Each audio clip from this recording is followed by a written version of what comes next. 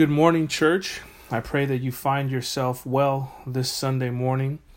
It has been a bit of a crazy week, a lot of different twists and turns, but that's to be expected in life as I'm sure we've all been experiencing these last 5.5 so months dealing with this pandemic. Well, I'm again very excited. I'm excited every Sunday to bring the message, regardless if it's remote. Just the fact that the Word of God is true and living, and every day, every time we turn and open up the pages of Scripture, there's so much that we can gain from it and gain encouragement, especially when we're in places of maybe we just feel kind of a little lulled to sleep emotionally just because of this kind of monotonous Groundhog's Day that we've been going through with this pandemic. But nonetheless, I'm just very excited for what the Lord is going to bring about this morning in today's passage. So let's go ahead and go before the Lord and pray. Heavenly Father, thank you again for this opportunity to delve into your word, Father, to hear from you. May the Holy Spirit reign in all of us. May you quiet our hearts. Please make us sensitive to hear the text, to understand what your scriptures are saying to us in regards to the circumstances we find in them today. We thank you for your Son, Jesus Christ. You are the God who moves mountains. You are mighty to save. We serve a living high priest, one that sympathizes with us in our conditions, in our circumstances. And your Son has conquered the grave. He's conquered sin and death. And so we boast of that. We boast of Christ in his mightiness, in his holiness, in his love, in his mercy, Lord, in his grace. And we thank you that you've made us aware of this, that we are no longer blinded to the truth of our desperate, depraved state before you without Jesus. So may the name of Jesus Christ ring high, and may you receive all honor and glory this morning. We thank you and praise you in Jesus Christ's precious name. Amen. So this morning we will be in Acts chapter 16, going through verses 16 through 24. So I'll go ahead and read them now. As we were going to the place of prayer, we were met by a slave girl who had a spirit of divination and brought her owners much gain by fortune telling. She followed Paul and us, crying out, "These men are servants of the Most High God, who proclaim to you the way of salvation." And this she kept doing for many days. Paul, having become greatly annoyed, turned and said to the spirit, "I command you in the name of Jesus Christ to come out of her." And it came out that very hour. But when her owners saw that their hope for gain was gone, they seized Paul and Silas and dragged them into the marketplace before the rulers. And when they had brought them to the magistrates, they said, "These men are Jews, and they are disturbing our city. They advocate customs that are not lawful for us as Romans to accept or practice." The crowd joined in attacking them, and the magistrates tore the garments off them and gave orders to beat them with rods. And when they had inflicted many blows upon them, they threw them into prison, ordering the jailer to keep them safely. Having received this order, he put them into the inner prison and fastened their feet with the stocks. I've entitled this message, "Don't Be Distracted by the Enemy." And there's much cause to not be distracted because we live in a world full of distractions. Every day there is many things that are vying for our attention, and it's so easy for us to become distracted, but we are to not become distracted by the enemy. As we continue to move forward through the book of Acts in Acts chapter 16, we will again see how today believers in Christ, we move pretty much from one storm to another. We know we've heard that saying, you're either coming out of a storm or you're getting ready, or you're in a storm, or you're getting ready to go into another storm. Paul and his ministry team, they were just on the mountaintop, right? We just had learned about the conversion of Lydia, the seller of purple. But I'm sure Paul and his ministry team knew that at some point they were going to enter back into the valley. Our whole Christian walk cannot be a mountaintop experience. That would not be realistic living in a fallen world. There's going to be peaks and valleys, and that's just the nature of the life we live. Like always, when you are on fire for the Lord and you're serving Him, you're doing everything that He's calling you to do, at some point, the enemy is going to rear his nasty, ugly head, and he's going to show up and he's going to try to extinguish that fire, that fire that you have for the Lord. And that's what we see going on in our passage this morning. Today we will learn about the harsh realities of demonic possession, the distractions that the enemy is always trying to bring about in the lives of true believers.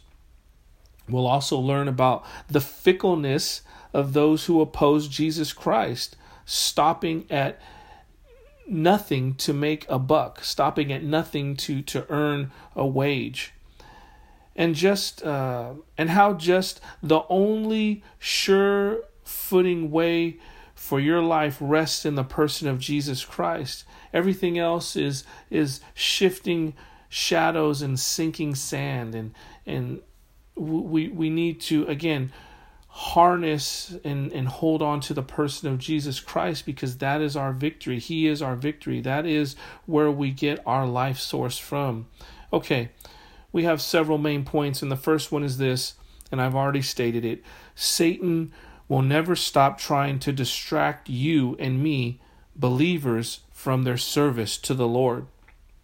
Knowing that he can't take away our salvation because we are kept in Christ. We are sealed in Christ for the day of redemption. That is what the Bible teaches. So he knows that he cannot take away our salvation, but he does all he can to distract us from our goals to serve the Lord.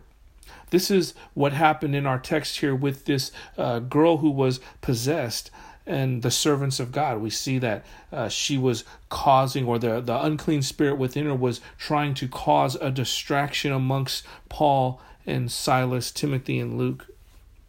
This is why it's so important for us as followers of Christ to remain plugged in daily. I mean, you got to be plugged in to the Lord daily. Obviously, we never take off the new man who is Jesus Christ, but to be built up, strong in the Lord. When you are in that place, when you are built up, when you're strong in Jesus Christ, meaning you are fellowshipping with Him throughout the day, every day. You start your day with Him. You throughout the day you have thoughts of what would Christ have you to do on your mind. When before you go to bed, you are meditating on the Word of God and on the Lord. It is much more difficult for us to become distracted by the schemes of the enemy when we have a regiment like that. And not that things are systematically based, but there is a place for organization. We serve a God of order. Not that we are, militantly minded, but we have to understand that we are in a spiritual battle. It is spiritual warfare. So if it is spiritual warfare, that means we're in war. And so if we're in war, then that means our chief commanding officer is Jesus Christ, and we are soldiers. And what army is strong that has loosey-goosey soldiers that don't work out, are not fit, are not trained, are not regimented? So there is a level of that needs to take place. And I truly do believe that in the lives of believers, we need to have some kind of form of, this is a routine that we do in order to keep us structured in the Lord. Obviously, there's freedom within Christ, but to only read your Bible once a week, or to not listen to any messages, or not worship and praise God, or in forms of song and just praying to Him and seeking His will. Oh man, I pray for you that's not where you're at, because that is a very dangerous place as a believer in Christ. You're gonna get picked off real easy. When we are weak in Christ, we are much more likely to not be focused. Again, that comes back to not having some form of plan of how you attack the day in Christ every day. When we're not focused, our minds are going to be pulled every which way, as the Bible says, tossed to and fro by every wind of doctrine, and we don't want that. So again, it's very important for us to gird ourselves in the truth of who Jesus Christ is and remain steadfast in him. The second main point is this: no matter what, unfortunately, some will love money more than God. Some people will stop at nothing to earn a dollar, going to the extent of earning a wage off of the suffering of others and off the backs of others with no regard to their well-being or the concern for them and what's going on in their lives, but they're basically just taking full advantage of these individuals. And, we still see this, unfortunately, every day in this world we live in today. In our own lives, we may see that. We may be products of that environment where others have gained a profit off of us and they had no care or concern for our well-being. These individuals' consciences have been seared, meaning they don't sense or they don't feel compassion anymore for anyone or any person. They just only care about what they want and how they're going to get it. All they are concerned about is the income that they are looking to receive. Whatever we dedicate the majority of our time and our thinking and our affections and our energy towards, that will become our God. And unfortunately, for many people today, their God is money. And we know the Bible is clear. You cannot serve both God and money. You will love one and hate the other. And so we want to be those that love God and, we don't love money. Yes, money has its place. We know that it's not money. Money's not evil. It's the love of money. We cannot have a sensation and a desire for money beyond that of our Lord Jesus Christ, or else we're going to find ourselves in a very not good place. It doesn't matter how much money you have, doesn't matter how much prestige you have, doesn't matter what it looks like from the outside. When it's all said and done, those who love money and do not love God are going to be those that are very bitter and disheartened in the end. The third main point for us this morning is this: when we don't stand for Jesus Christ, we will be influenced by everything and everyone else around us. Notice in our text this morning, not only did the owners of this fortune-telling slave girl rise up against Paul and his team, but the crowd and the magistrates in the marketplace, they did as well. It's like all these people ganged up on him, basically. It was a mob mentality. It's much easier to be brave and to do things when influenced by a bunch of people, basically like, everyone else is doing it, I can just join in on it too. And it almost brings a feeling of, I'm accepted. It's like the whole idea behind bullying. You got one bully or a couple bullies, picking on this one person, this one, child, and then everyone else, they just add on top of it, whether they're laughing and pointing fingers or they're actually joining in on the physical aspect of bullying as well. And it's because it's that herd mentality. I'm safe because I'm in this large group. But we have to obviously think for ourselves in Christ and decide what we need to do. You guys have all heard your parents at one point say, if so-and-so was to jump off the cliff or jump off the bridge, are you going to do it too? Are you just going to follow along and do whatever the next person does just because they're doing it? Or are you going to, stand your ground, think for yourself, and realize, no, that's not a good choice? We as Christians, we need to be influenced and moved to action by the Holy Spirit alone and not by groups of influential people, or else we run the risk of thinking wrong. And if we think wrong, that's going to lead to wrong actions. Okay, so now that we have a basis for what we're going to be looking at in the passage this morning, let's go ahead and start with the first two verses, and I'll read them again. Excuse me. And it says, "As we were going to the place of prayer, we were met by a slave girl who had a spirit of divination and brought her owners much gain by fortune telling. She followed Paul and us, crying, These men are servants of the Most High, who proclaim to you the way of salvation. So, all right, just in these first two verses that we just begin to look at, there is a whole lot going on in these first couple verses. Now, previously, before this, verses 16 and 17, we had just learned of Lydia, who was a noble woman, and she became saved. The Lord opened up her heart to receive what Paul was saying, and she was baptized, and her household was baptized as well. But here we are introduced to another female, a girl, who was on the entire opposite end of the spectrum than Lydia. First of all, this girl was not wealthy or well off. She was a slave. So she was someone else's property. She had no freedom. And more than being a slave to these men, she was a slave to this demonic spirit. So she didn't possess the Holy Spirit as Lydia was so fortunate to do when the Lord opened up her heart to receive the words that Paul had preached to her. Demonic possession is as real today as it was back here in history, in this account in the Bible that we're reading this morning. Now, this concept, or this real reality of demonic possession, it takes on many different forms, but the end goal is always the same, and that is to destroy its host and to destroy and infect everyone that it comes in contact with.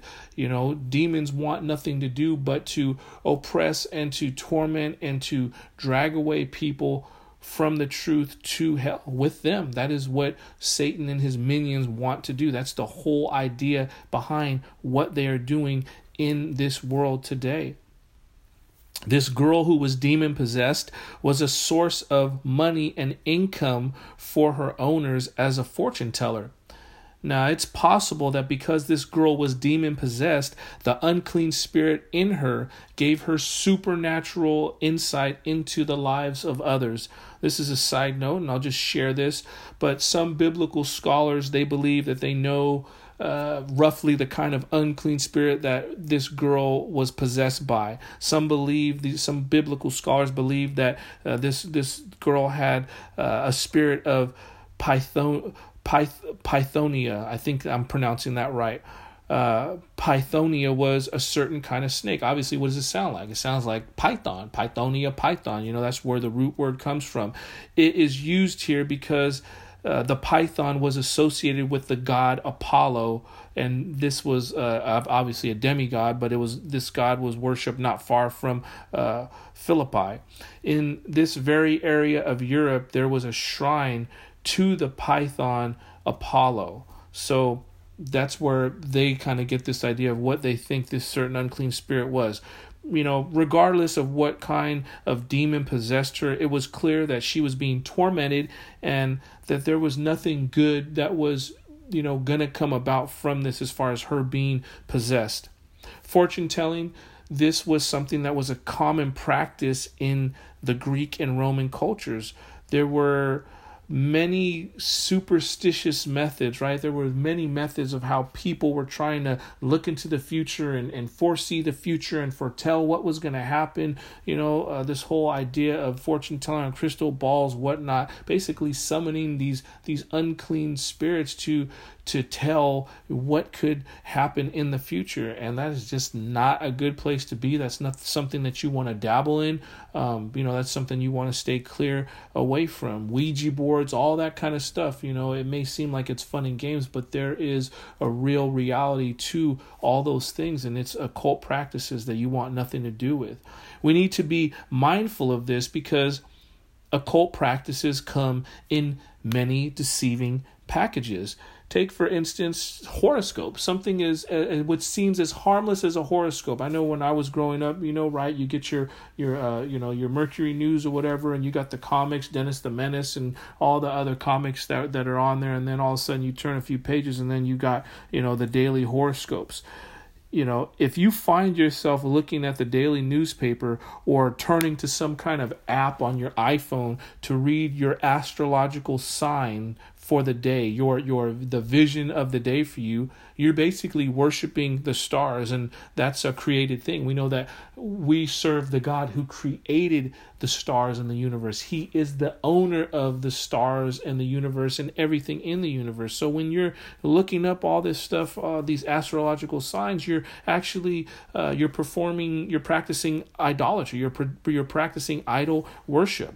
Today, much of what fortune tellers and psychics or supposed psychics do is only a money-making scam. It's a scheme. It's not real. They have no power or authority to try to tell you what is, in your future or anything like that. They're just preying on people's eagerness to want to know what the future holds, and they'll sell you whatever they could sell you to make a profit. But when it is true and has a supernatural origin to it, there is no doubt that fortune telling and witchcraft and all those things are inspired by demons. There are still those today who are possessed with a spirit of divination. Because demons are created, they're created beings, okay? Remember that. Demons are created beings. They're not gods. They themselves cannot read your mind, nor can they foretell the future. But they can read and predict human behavior. They can, predict what kind of patterns your lifestyle holds and what you do and what your weaknesses are and what you tend to gravitate to, and can attempt to steer events towards a previously predicted conclusion. And this is actually what Satan does. This is what he does on a daily basis, because we have to understand he only has one hand of cards to play with. He'll run the same plays over and over and over again in an attempt to get us tripped up, in an attempt to get us to slip up, to fall back, to renege on our devotion and our proclamation of who Jesus Christ is in our lives. He's looking for that, and especially he's looking for that in those who are non-believers. He wants to drag as many people down to hell with him as he can. But remember that the Bible is clear that even the demons believe in Jesus Christ, and that they shudder at his name or at the presence of Christ. We know about this found in James chapter 2, verse 19. These fallen angels know exactly who Jesus Christ is and how great he is in his power and his might. Again, remember the account of the man who was in the wilderness, who was cutting himself, just going back and forth, and he was in rags, right? The host of unclean spirits in the man, right? Legion, as they called themselves, they begged Jesus not to destroy them, and they asked, that they would be sent into the herd of pigs. Similarly here, we see that this possessed woman is acting in a similar fashion, in the sense of speaking truth through this woman. How did she know who Paul and his ministry team were, that she knew that they were servants of the Most High God? Well, it wasn't her, because she wasn't even in her right mind. She was being possessed by this unclean spirit, by this demon. It was this unclean spirit, or it was this demon, who knew who Paul and his ministry team were. The application for us this morning is this. This is why having the armor of God on always comes into play. You think of, again, we were talking about earlier in the introduction that we are in a war. We know that the war has been won, but we're in war. We're in a battle. We're on a battlefield. It's not, with tangible things. We're obviously fighting a spiritual battle. But where in a physical battle do you see soldiers, laying in foxholes with their helmets off, with their shoes off, with their guns not close to them, right? I mean, these men and women that fight ferociously, courageously in battle for their lives, for their country, for whatever they believe is right that they're fighting for, they're on guard the whole time. They are strapped up, ready to go, sleeping with a helmet on, gun cocked, fully loaded. Their boots are on, and that's the same way we need to be as believers in Christ. I need to always keep on the armor of God. If you possess the mind of Christ through the power of the Holy Spirit, you will be able to discern a lying spirit. You will be able to discern an unclean spirit from the Holy Spirit, and you will be guarded from the schemes of the enemy. That's just how it is, because you're going to possess the mind of Christ. But see, without the foundation of Jesus Christ, you have no framework to fight against the devil and his demons. You're done. You got no way of fending off these unclean spirits because you don't have the foundation of Christ. You need that. We don't normally see demonic activity like this kind of way in America where we live. It's not like we see this going on. Here, it's much more subtle, right? It comes in the form of idol worship, of money, of power, of sex, of fame, which in some ways makes it even more deceiving because, you turn on the television and, they find a way. There's like, what were we watching? To Tell the Truth or whatever, right? We had that on the other night and, we're watching it and, they have three different people. They're supposed to, all be saying the same thing, but two of them are not true. And one of them is the true story of what goes on. So anyways, whatever. The whole story, it ends. They find out who, the main person was. I think it was like a lady. She gave her ex a kidney. It was like, they had been married for 22 years. They divorced, and she gave him a kidney because he needed to survive. So whatever they said about the other two contestants, right? The other two pairs, other two couples. The host basically said, they didn't give a kidney, but what they have in common is both of their houses that they live in are possessed. And as soon as he said that, we were like, channel clicker, switch to the guy. What else is on? I went to Sports Center. It's like, I don't want to hear that. But, I share that little brief example. And that happened like a couple of days ago because it's so subtle in our country how they try to slip in. They try to sneak in, that satanic influence. They try to butter you up with something that looks wholesome and nice, but again, you have to have your spiritual antennas up and not have your blinders on, or else you're going to be like, oh, it's all good. They just said, they live in a house that's possessed, so it's nothing. But no, that's satanic attraction right there, and you can't be lulled to sleep by that. Amen. Hopefully I hear an amen. but that's the truth. And again, you look at Satan. The Bible is clear. Dressed as an angel of light, Satan prowls around like a hungry lion seeking who he may devour. Do you see the deception in that? Dressed as an angel of light, but inwardly he's a ravenous, hungry lion looking to devour anyone that he may sink his teeth into. This slave girl was taken advantage of by her masters, and she made them rich by exploiting her unfortunate condition. They cared nothing for her. They just wanted to take advantage of, they did take advantage of her for their own gain. All right, let's move on to verse 18. And it says, and this she kept doing for many days. Paul, having become greatly annoyed, turned and said to the Spirit, I command you in the name of Jesus Christ to come out of her. And it came out that very hour. Paul was greatly annoyed, and he did not appreciate the free advertisement from this demon. This shows that it's okay to get annoyed as Christians when it has to do with the enemy and his schemes. We aren't just supposed to be cowards and just sit there and take it. This kind of behavior that obviously was meant to distract and intimidate Paul and the other men in Christ.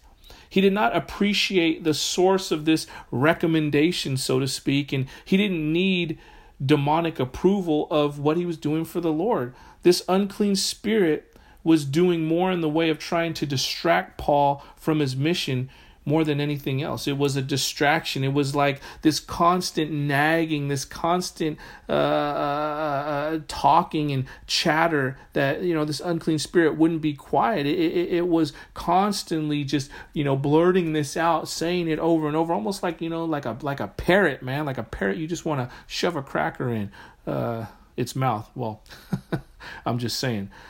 This is one of many ways that the fiery darts of the enemy come seeking us.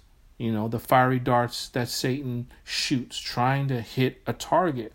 Even though this demon was speaking truth through this young girl, it was still confusion because this unclean spirit was trying to draw attention away from the true and living God and attention onto itself.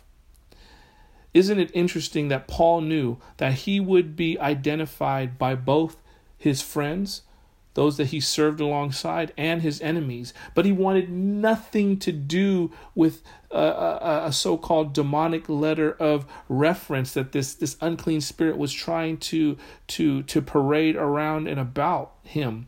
If Paul accepted this demon's words, he would have appeared to be linking the good news of Jesus Christ with a demon-related activity. And this would ultimately, to those around who don't know Christ, this would damage the message of Christ, the message of salvation found in him alone. Like oil and water, good and evil, they just don't mix. They can't mix at all. And this is why Paul was so upset and frustrated with the fact that, man, this unclean spirit keeps talking, Lord, you need to cast him out. He needs to shut up, get this out of this young girl, because it was not a good look. Paul was like Jesus, who often told demons to be silent even when they told the truth about who Jesus Christ was. And there's many scriptures that specify about that. Matthew chapter 8, verses 28 through 34, and Mark chapter 3, verses 11 and 12 talk about this, about Jesus telling the unclean spirits to be silent and be quiet. Jesus Christ cast out demons with his own authority. And Paul understood this, and Paul was careful to speak to demons only in the authority of Jesus Christ. He didn't say in his own authority. He didn't say by his name. He didn't say by his faith. He said by the authority of Jesus Christ. And he spoke beyond the afflicted girl to the demon itself with this authority of Jesus Christ. The application for us is simply this. Without Christ living in us, without the Holy Spirit living within us, without us understanding and identifying that it is Jesus Christ alone who does any good work through us, we're rendered ineffective. It is the Lord himself that conquers demons and death and sin, and not us. And we can never take credit. We don't ever want to be those who put ourselves in a position and say, okay, come on, Satan, I'll take you on because I can do it. No, you're going to get your butt whooped if you do act like that. And it's actually foolish and it's not wise at all. Think about the example in the Bible, the men who they wanted to cast out spirits in the name of Jesus Christ. And the unclean spirit said, I know who Jesus is. I know who Paul is. Who are you? Because they didn't have a real relationship with Christ, right? They just wanted to put on a show. They wanted to put on an act. They wanted to try to get some money. They wanted to be looked at in a certain way, but yet they had no real relationship with Jesus, so they were rendered ineffective because they didn't have the presence of the Holy Spirit living within them. And what happened to their butts? They ended up getting whooped up,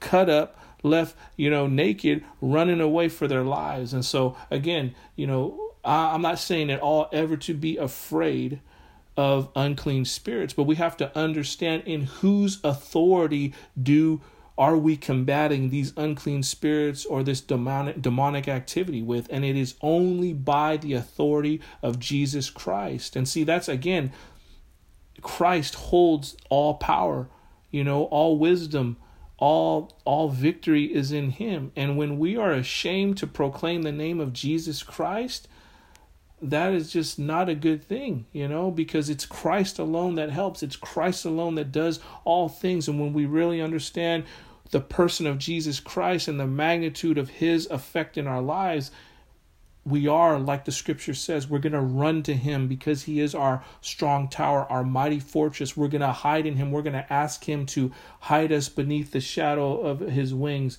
and keep us as the apple of his eye. I mean, again, you can't not want to have a moment without Jesus Christ when you understand how significant the chief cornerstone is to your life. That is the foundation of your living as a Christian. All right, let's go ahead and move on to verses 19 through 24.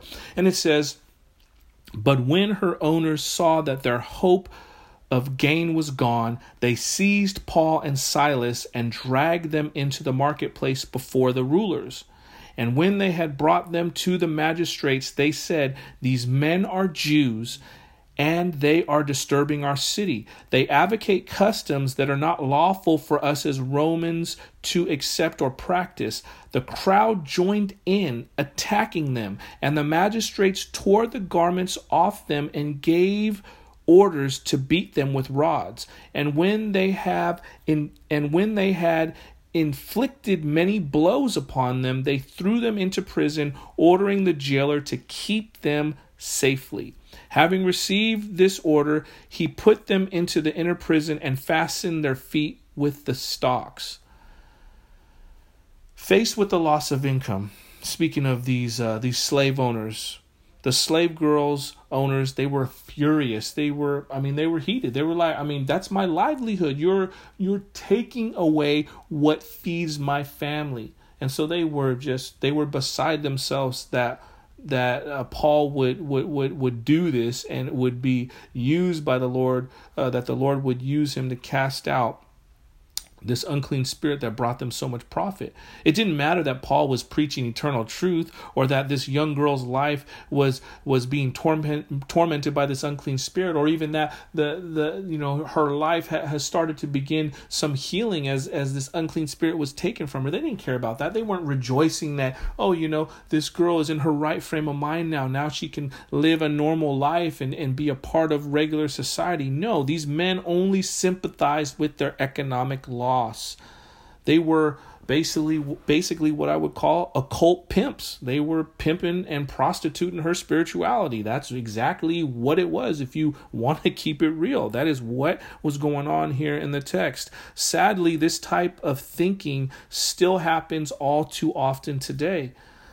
That people will stop at nothing to make a profit, and that we do not care about the livelihoods of those that we are making money off of their backs. Off of the skin of their backs, we're making millions and billions of dollars, while people are just getting pennies off the dollar, and they can't even live in good conditions. And that's just so sad. It's just so disheartening to see, not only in our country but around the world, how people, it's not balanced the way it should be. And there's only a small percentage of people at the top that own the wealth that are making all the money, and many people are suffering from that.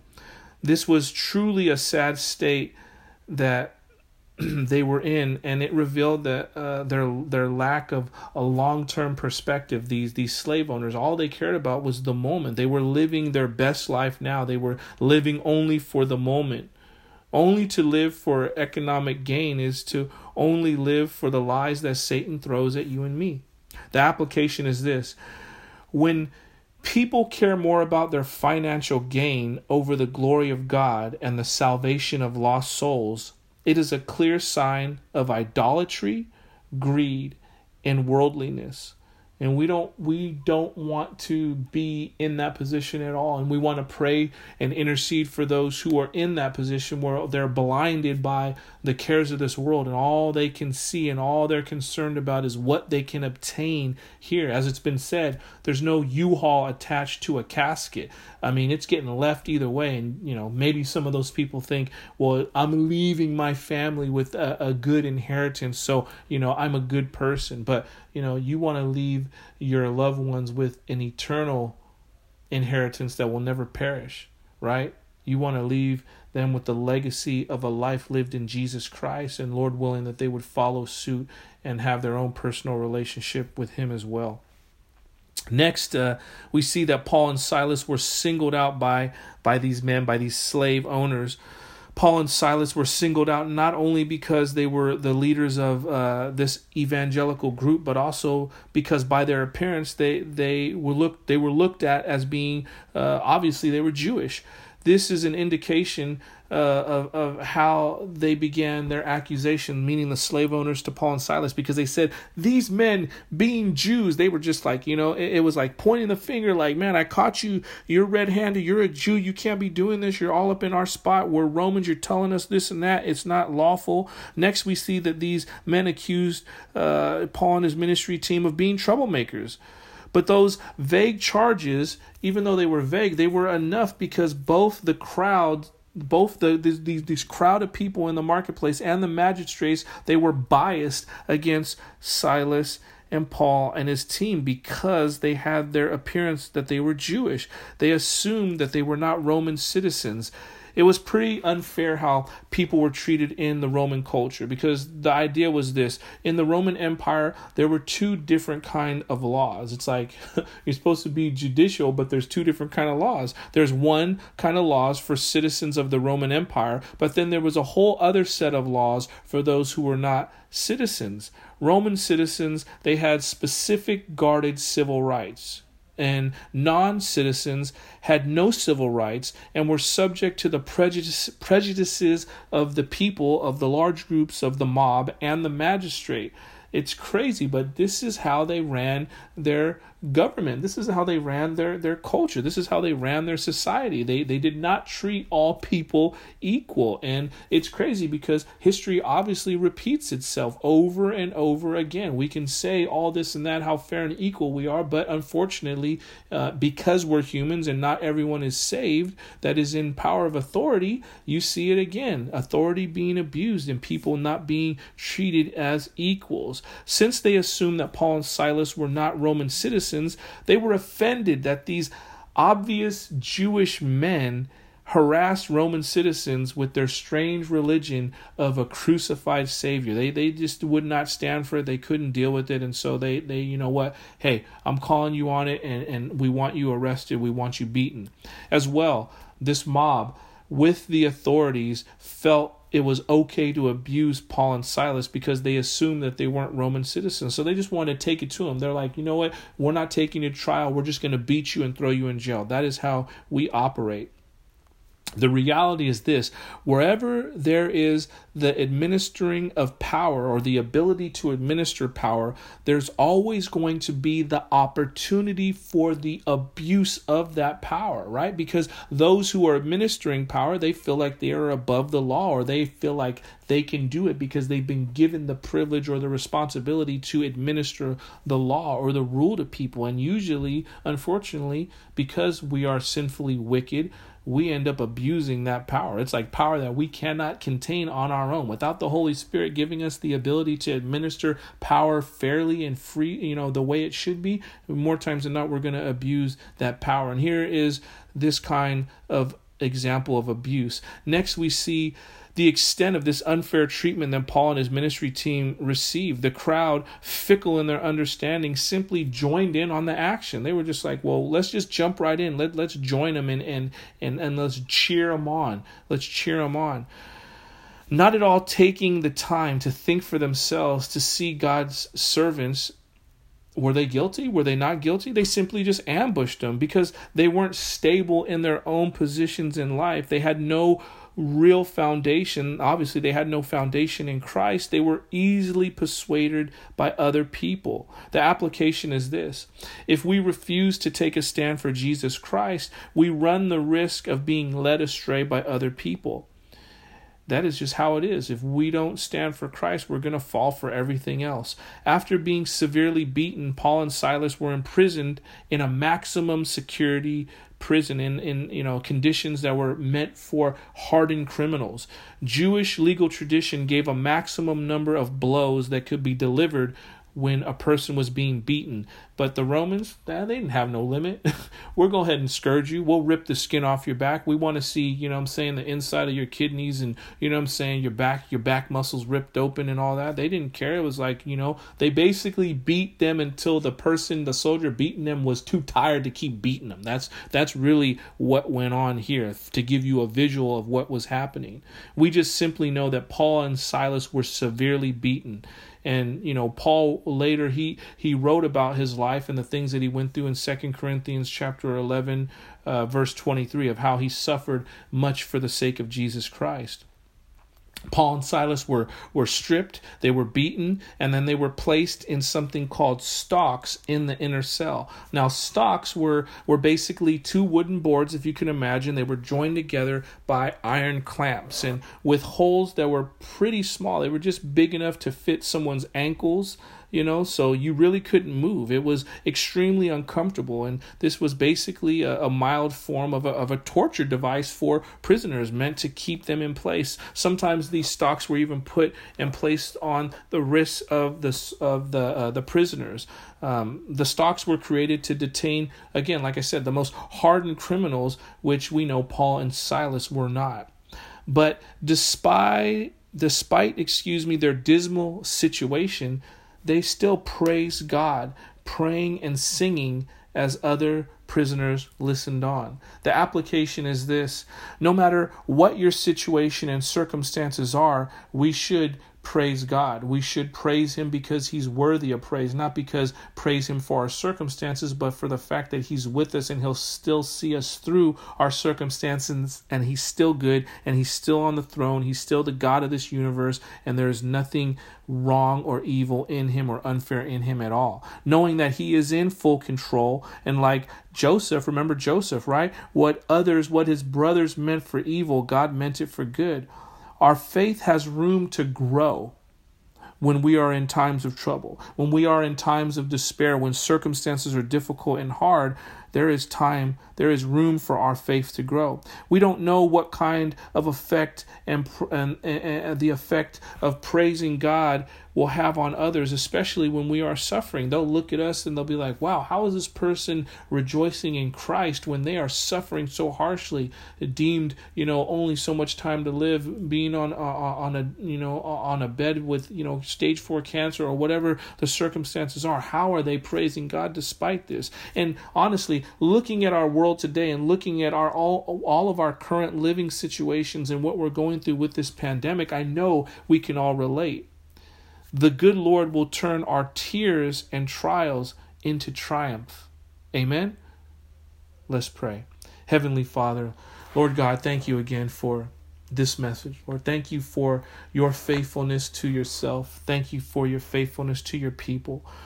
Lord, we need you more than ever. Lord, we need you to protect our minds in Christ Jesus as we come against opposition daily, as the enemy will scheme in many different ways, Lord, to get us disrupted, to scramble our thinking, Lord, to get us distracted, to get our minds off of you, to get our minds off of the cross of Jesus Christ, to get our eyes out of Scripture, and to get our eyes fixed on all the things that are going on around us in this world.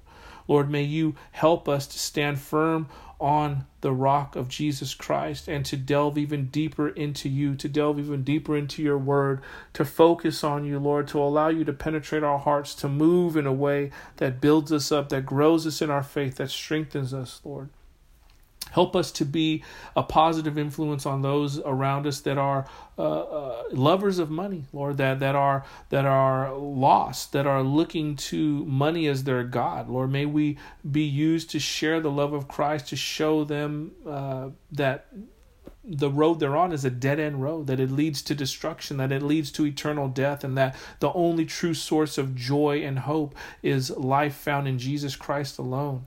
Father, help us to be those that suffer well, Lord, when we go through difficult times, Lord, that we don't give up hope, Lord, that we praise you despite our difficult circumstances, as we're all in a difficult season right now, Lord, being isolated from one another, not being able to physically be together as the church. Lord, help us to still be engaged. Lord, give us visions and opportunities to utilize the resources we have, the technology, to get together, to band together, to still be in fellowship with one another. Father, I pray for any of those that are listening this morning that do not know you, Lord. May in the quietness of their heart, may they be convicted and understand that they need to cry out to you, Lord, that they need to receive Jesus Christ as their personal Savior. And I pray that they would become saved and their souls would be saved from eternal torment forever. Father, thank you for your undying love for us and your unrelenting love that you always seek after us and our good. We thank you and we love you. In Jesus Christ's name we pray. Amen.